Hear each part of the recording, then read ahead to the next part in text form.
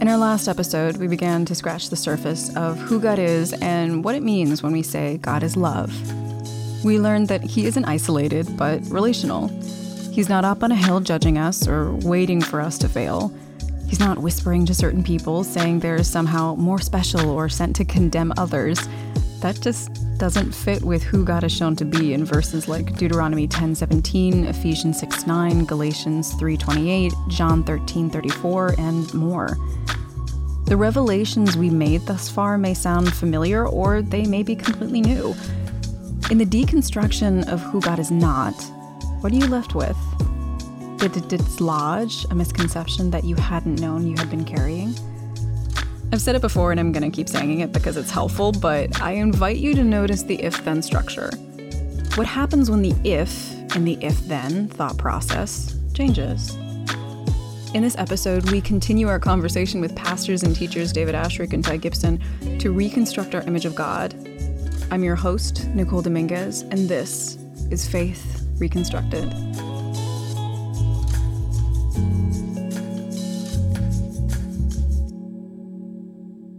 There's no introduction, just in the beginning, God, ... In the beginning, God created the heavens and the earth. In the beginning, God. Those are the first 4 words of Genesis, the first book of the Bible. There's an observation that the story and character of humanity, God, and the gospel are found in the first 3 chapters of Genesis. This basically means you get everything you need to know in those 3 chapters, and everything else is commentary. Now that we've started to deconstruct, let's reconstruct a bit. I encourage you to look at chapters 1 through 3 of Genesis, but for right now, let's focus on the creation story itself. God is the first character introduced in the Bible. He's it. And the fact that we're meeting him before the existence of Earth is interesting because in seeing his process, we learn about him. Have you ever seen someone do a task like baking a cake or assembling a piece of furniture or something? Watching their process can reveal a lot. For example, if someone lines up and measures out all the ingredients, then follows the recipe closely until taking the baked goods out of the oven. The same can be said for God when we read the creation story. Every action sets up the next. He will create an environment and then fill it. He made the waters before he made the water creatures. He made the land, the fruit trees, oxygen, all in preparation for humanity's entrance into Earth. Now, don't miss this. God is creating a perfect environment for all our needs. This isn't slapdash or passive or apathetic. God is all-powerful. He could have done this in the blink of an eye, but he spoke the world into existence over the course of 6 days. This reveals a lot of things, but one is that God is intentional in everything he creates. And 2, his words are formative. The reality that whatever he says comes into existence means that the promises he makes to humanity in the scriptures are reliable. In the same way, when we speak his promises, they're as good as fulfilled. When we move on to the creation of humanity, more about God and his intended purpose for us is being revealed. God created man from the earth and breathed his own breath into him to give Adam life, according to Genesis 2:7. Later, in verses 19 and 20, he gives Adam an occupation, making him a caretaker to the earth.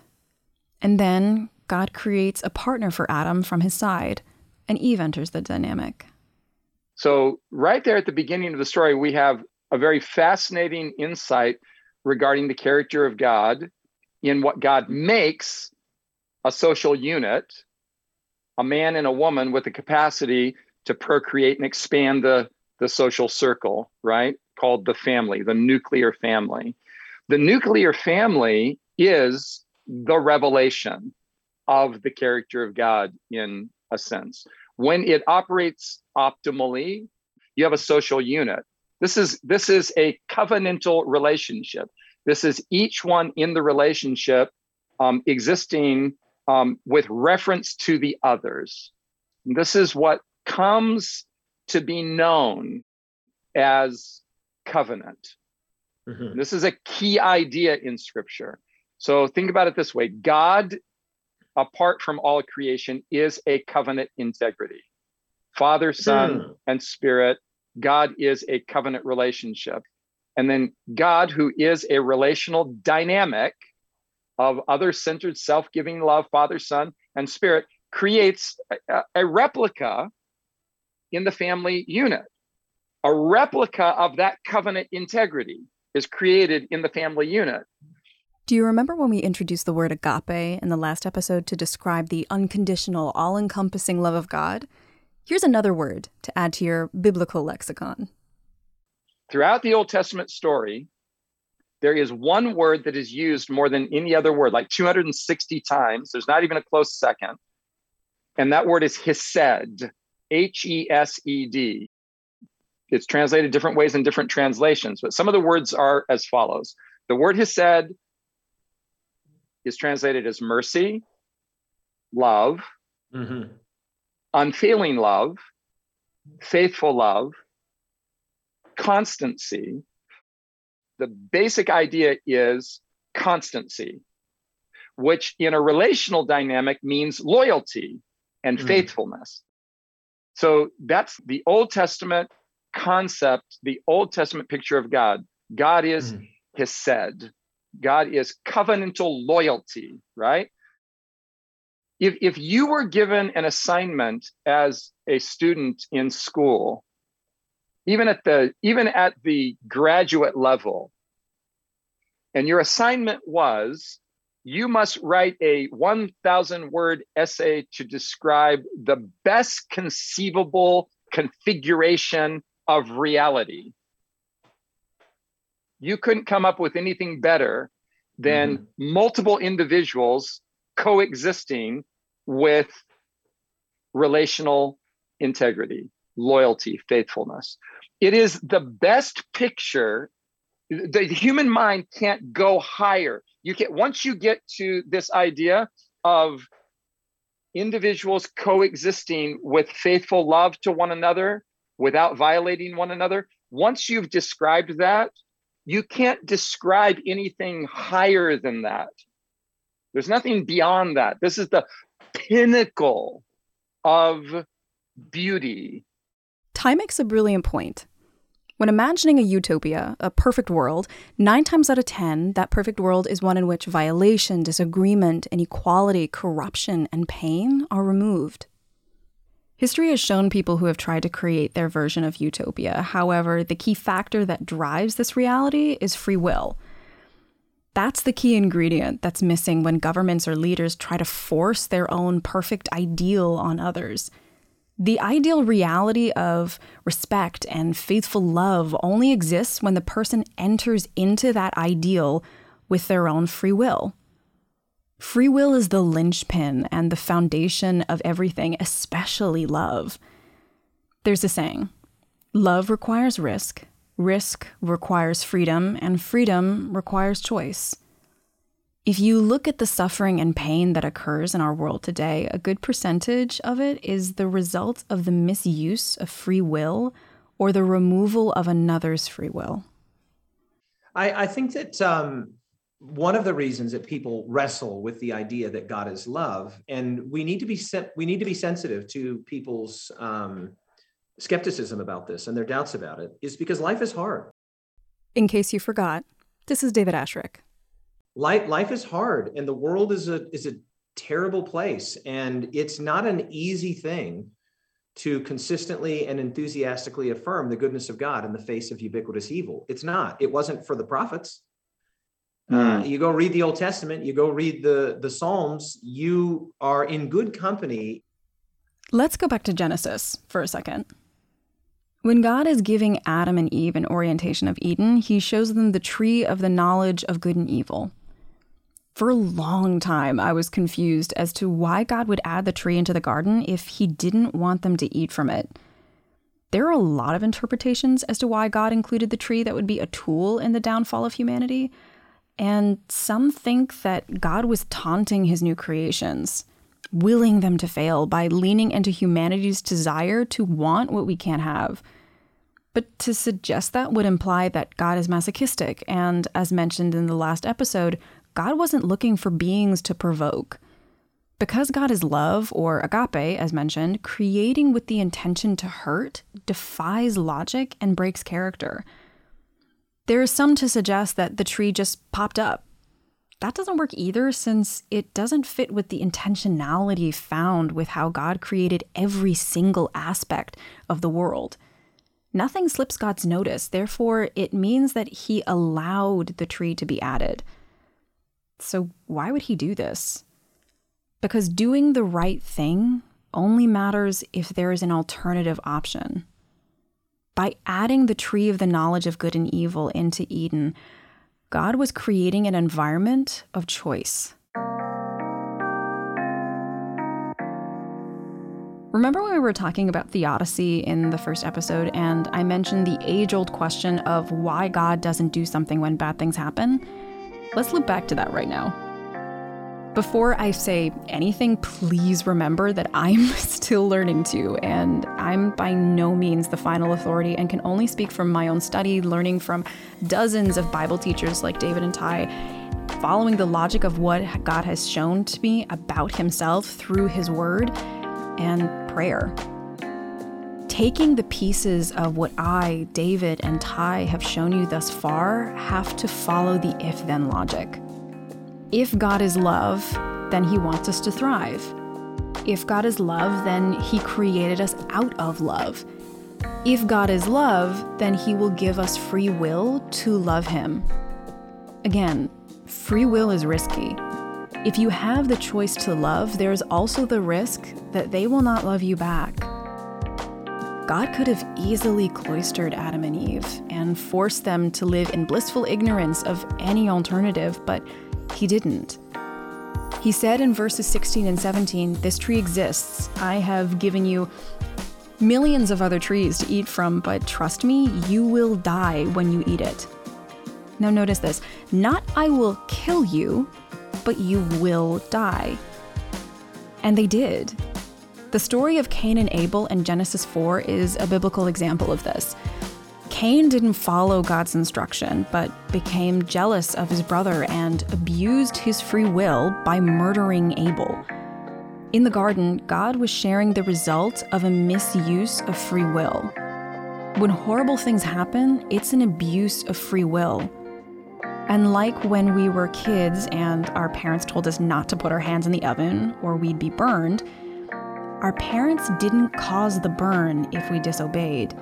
It's just the cause and effect.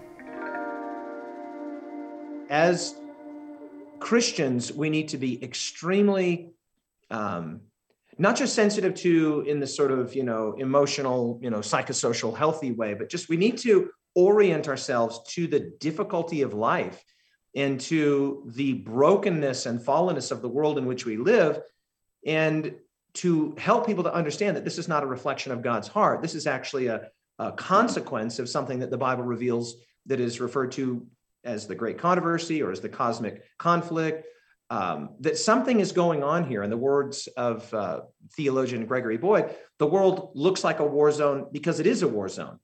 And this is not a reflection of God's nature or God's disposition to the world. It's a reflection towards something that I think we all know intuitively. In fact, I'm absolutely persuaded about the idea that everybody knows that the external reality around them is a mirror of the internal reality that we all have, and that is a warring within ourselves to be better versions of ourselves, to be kinder, nobler, more honest, more loving. But I think we all know in our heart of hearts that something is wrong with the world. And when we see injustice or we see overreach or we see oppression, we something in us rails against, well, where's that coming? Where is that? If we are, simply evolutionary products and we're programmed only for individual survival or perhaps the survival of our small community, why would we be so enraged when people are not treated well or treated fairly? Something in us tells us the world is broken. It's fundamentally broken. And so it's not a large step from the brokenness of the world to an obvious, awareness of the brokenness of the world to disbelief in God's goodness, which is where the church comes in. The church has an educational responsibility. We have a a responsibility to communicate to people how it's possible to simultaneously affirm the goodness and beauty and constancy of God in the face of ubiquitous evil. And happily for us, Scripture gives us a solid platform on which to do that. David's point is a good one. Followers of Christ are called to present the balance of the existence of a God of love within a fallen world. But don't let this calling trick you into believing that you have to have all the answers. This podcast is for imperfect Christians and people with questions. It's better to lean into the questioning and allow God room to answer. I think it's unrealistic to expect that people are just going to reflexively say, oh, yeah, oh, you say that God is good, God is good. People have hard questions and questions that we don't always have the answers to. Sometimes we have to say, we don't know. In that, for instance, in that circumstance, in that historical situation, we don't know. But what we do know is that the God that has revealed himself in Christ is best known on Calvary's tree. That's what we know. Yeah. Everything else is just our ignorance. It's not that God was good here and not good here. He was constant here and inconstant here. No, it's just that we don't see all of the details and all of the inputs that God in his omniscience had. And so we can't explain all of God's individual decisions, but we can affirm his character and his goodness. When we become overwhelmed by certain events, past or present, keep in mind what David mentioned above. God revealed himself in Christ's sacrifice. In addition, as David said, there are a million different stories that exist within the millions of people on earth with points of view and life paths that we will never know, yet are all active participants and observers on singular events. God's ability to chart or impact someone's life is beyond our understanding. Our awareness must both be broadened and more focused. When we look at the suffering in the world, it's very interesting that people will say, myself included, which was a part of my process of coming to faith in Christ. My big question was, well, if God exists and God is good, how could something like the Holocaust take place? I can't believe in the existence of a good God with evil like that on display in front of me. But here, you think about it like this. Okay, remove the existence of a good God from the equation. There you go. And all you have is the Holocaust, but now you can't actually categorize it as evil. You can't even explain why you have this sense of justice rising up in you against it. You can't even pursue the answer to the question, and you certainly can't project forward to some kind of world in which such things as the Holocaust never occur, right? Because now you've removed the moral foundation upon which your hatred of the evil, at least with the existence of God, and God is good, you can explain why you have a sense of justice, and you can have hope for the removal of all such events from the world and from reality as a whole.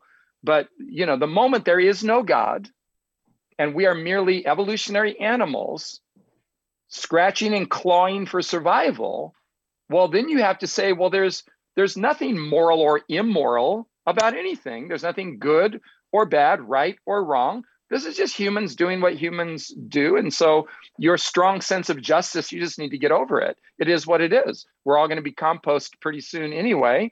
And so none of it really mattered. And you have this inexplicable sense of justice that you have no way of grounding anywhere. So we're way better off with beginning with the premise of a moral love at the foundation of reality, from which we can deduce the elimination of evil and the ultimate existence of a world in which such things never occur. Let's simplify that even further. What Ty is pointing out is that we need a standard for morality in order to classify something as wrong. If we had no standard for morality at all, then we would not feel anything towards abuse, corruption, or crimes against humanity. The very fact that we feel righteous anger at a wrong means that we know there is a right. So what does this have to do with God? Why is he the standard of morality? Let's remember God's character. God is love, perfect, moral love. God doesn't want anyone to suffer injustice. Think about if you found out a loved one was cheated by a corporation out of their retirement or was a victim of insurance fraud. You'd want justice. That cry for justice is partnered with an understanding of morality, which exists out of love. That love is trace DNA of being created by love itself.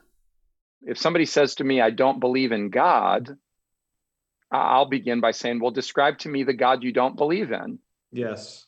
And they'll start describing attributes that in my mind, I know don't belong to God, but they assume do belong to God because of their upbringing, because of some bad experience they've had in life, because of some religious hucksters that they saw on television saying things that were contrary to reason. So describe to me the God you don't believe in. And they will inevitably describe a God that isn't worth believing in. Correct. And I'll just affirm them and I'll say, man, your unbelief is very intelligent. You have a very, very rational, intelligent unbelief system. Amen. Your unbelief system is amazing because you have chosen not to believe in some ugly, diabolical stuff, because that's what they're going to describe. But then I'll follow up and I'll say, but if you could construct the best conceivable picture of God imaginable, what would that look like? I mean, if God could exist and be exactly the way you believe God should be, if God were to exist, and they will inevitably describe a God with attributes that are believable. The concepts David and Ty are explaining may take a long time to fully comprehend, and may take even longer to fully believe. I have clinical anxiety and am by nature an overthinker and perfectionist, so I often catch myself defaulting to what my mind is used to believing because it's easier. I was really blessed to be raised in a home that presented a loving image of God, but even then, my anxiety made it challenging to believe it. I felt as though I was letting myself off the hook, and somehow believing that God is love in practice was too easy. And I get it. For those who have been deeply hurt, it is easier to live with a God who's bad and controlling and distant than to set aside deep-seated prejudice that may be the result of genuine trauma that shaped a misrepresentation of who God is. If our foundational image of God was built on bad theology given by misinformed people, how do we rebuild? Where do we start? A good place to begin is in the Gospels. I think you just read the Gospel of John and you tell yourself over and over again on every page, at every opportunity, this person that I'm reading about is God. This is not just a rabbi. It's not a person of historical significance. It's not a brilliant thinker or an unconventional Jewish figure for, that period. This is what God is like. And then ask yourself this follow-up question. Could I come up with any better version of reality than that there is a God and that he looks like this person that I'm reading about? And you will not be able to do it. In the words of Alvin Plantinga, this is not only the greatest story ever told, the story of Jesus and his faithfulness and his life, death, and resurrection. He says, this is not only the greatest story ever told, this is the greatest story that ever could be told. One thing that is abundantly clear is that God is consistent. He didn't undergo a PR change somewhere between the New Testament and the Old Testament. In many ways, it would be easier to leave our beliefs intact, defaulting to our comfort zone. Deconstruction and reconstruction requires letting go of beliefs and interpretations that may have been the bedrock of our worldviews, and that causes a lot of uncomfortable confrontation. Reconstruction is frankly the right word because it's a complete reconfiguration of reality as you have up to that point practiced it. It doesn't change a thing. It doesn't change some things. It doesn't even change most things. It changes everything. The way you think, the way you spend your money, the way you think about the world, the way you recreate, the way you interact, the way you forgive, the way you choose to marry, there's not one thing that lies outside the purview of what happens in an individual's life if you come to genuinely believe that the nature of reality is that there is a God and he is love, and we can see what that looks like in the person of Jesus. Everything changes. Everything, I'll just add, everything changes for the better. Amen.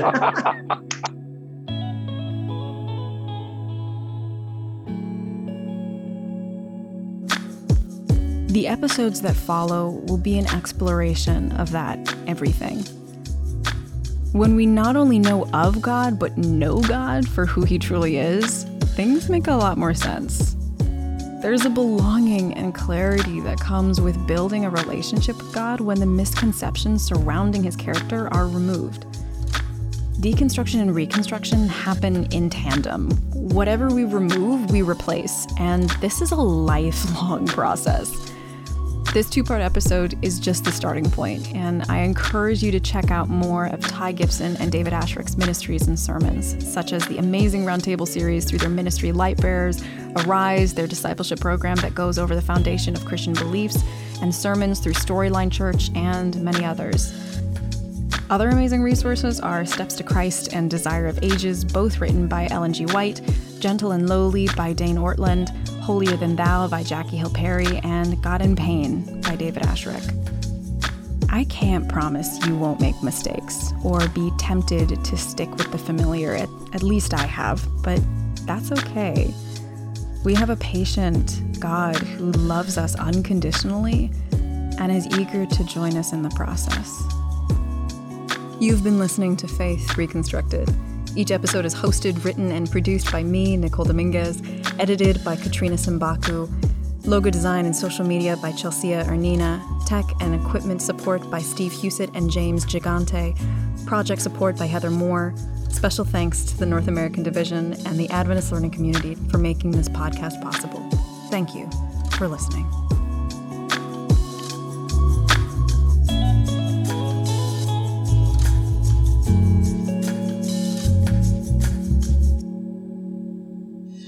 An Adventist Learning Community podcast.